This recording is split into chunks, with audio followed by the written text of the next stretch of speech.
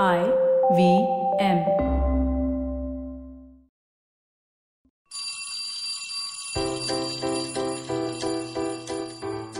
Hello one, hello all. Welcome to the Diary of the Traveling Professor. And I'm Siddharth Deshmukh, your friendly neighborhood traveling professor. And I wanted to talk about a really controversial subject this time round. Well, I know it's the beginning of the week and perhaps, you might not be ready for all such controversies, but what is more tempting than a wonderful soap opera? Especially if it's actually about soaps. Yeah, I'm going to stop talking in riddles. This diary entry on this wonderful February day is all about Sebamed versus HUL and maybe even Wipro. I don't want to comment on the rights and wrongs of the legal case or that HUL has filed against Sebamed and what Sebamed's ex parte judgment of the court, and then Sebamed's response, and then relief to both parties, changing the word from safe to ideal and not safe to not ideal and stuff like that. I don't want to get into too much of that sort of controversy, because this post is not about trying to figure out whether Sebamed is right legally or HUL is right legally, or what the situation is. I wanted to perhaps analyze at a deeper level and try to figure out maybe if an approach like this would actually work in today's day and age. Yeah, I'm going to say that again. Would an approach from Sebamed, which focuses on science rather than celebrities, actually work in today's day and age? Did the ad campaign actually work, or, it was so-so? Maybe too soon to tell, but I'm sure that I can take a few punts on figuring out whether it will or it won't, or at least present to you a case on what the potential possibilities are.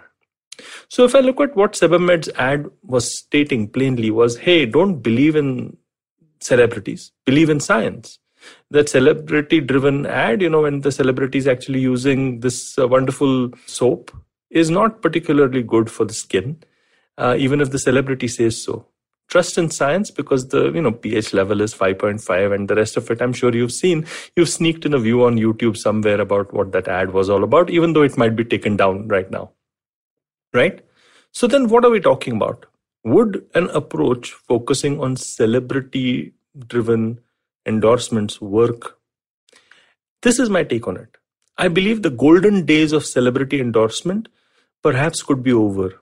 Sure, they were very, very successful, and they still are successful because human beings like modeling, and modeling meaning modeling over inspirational characters, because that's what human beings do. Human beings love to, congregate around media-oriented leaders and do what the leader does rather than, or do what the leader says rather. Now, this approach was working till the time that the internet really, really caught hold of all of us. And that is perhaps from, let's say, 2010. What has happened is, because of so much of information that is coming our way, we are now creating a situation of an information overload and also information symmetry, which means if I am diligent enough, I am going to be able to find the truth out there, or at least my truth out there on the internet. Now, it's quite possible that if you go to DuckDuckGo instead of Google, you might find a better truth, or because, Google will create a bubble and make sure that you're in a bubble without you understanding that you're in a bubble. But the information that you seek on the science or on the so-called science is compelling enough for you to actually make your own judgment.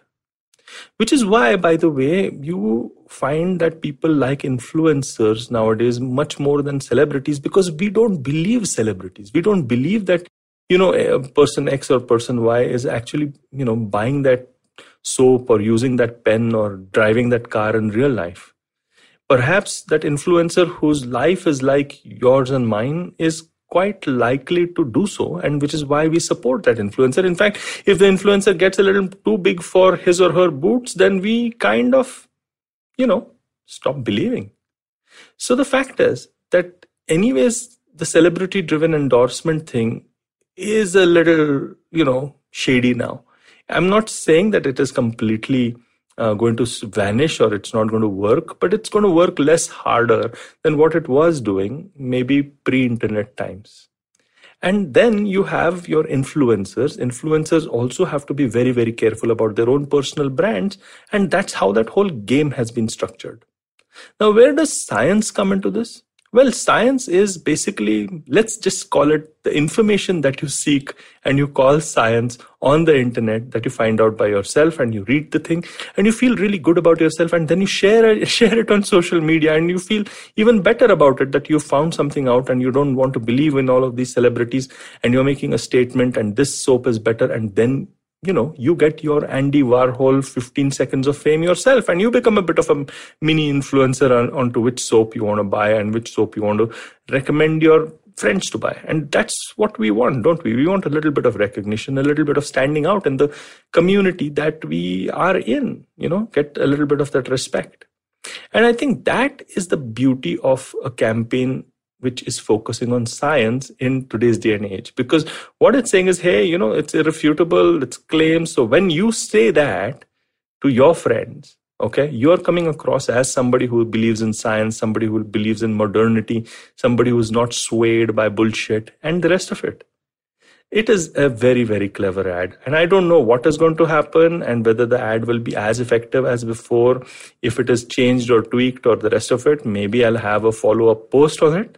But I actually wanted to delve into why people got so, there was so much of consternation. I mean, we've had the Pepsi versus Coke competitive battles before, wherein in a blind test, Pepsi was always beating Coke and Coke never responded. And it was, over a period of time, Coke continued to be the market leader. On this particular occasion, why did, HUL and Wipro suddenly get all aflutter? Because I guess times have changed.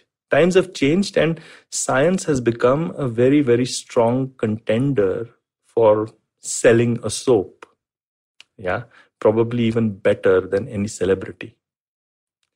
Well, I hope you like this diary entry of mine. Many more to come from where this came from. I'll keep, looking at these weird trends and talking about them. If you like me to look at a little different kind of take on trends, well, I do the Traveling Professor Investigates, which is also a video series which I put up on LinkedIn and Instagram, wherein you can always connect with me. I'm the Traveling Professor. And if you like podcasts like these, well, you just have to look at all the stuff that IVM's putting out on, wherever you listen to your podcasts, or just go to ivmpodcast.com or download the app. Until next time, see you soon.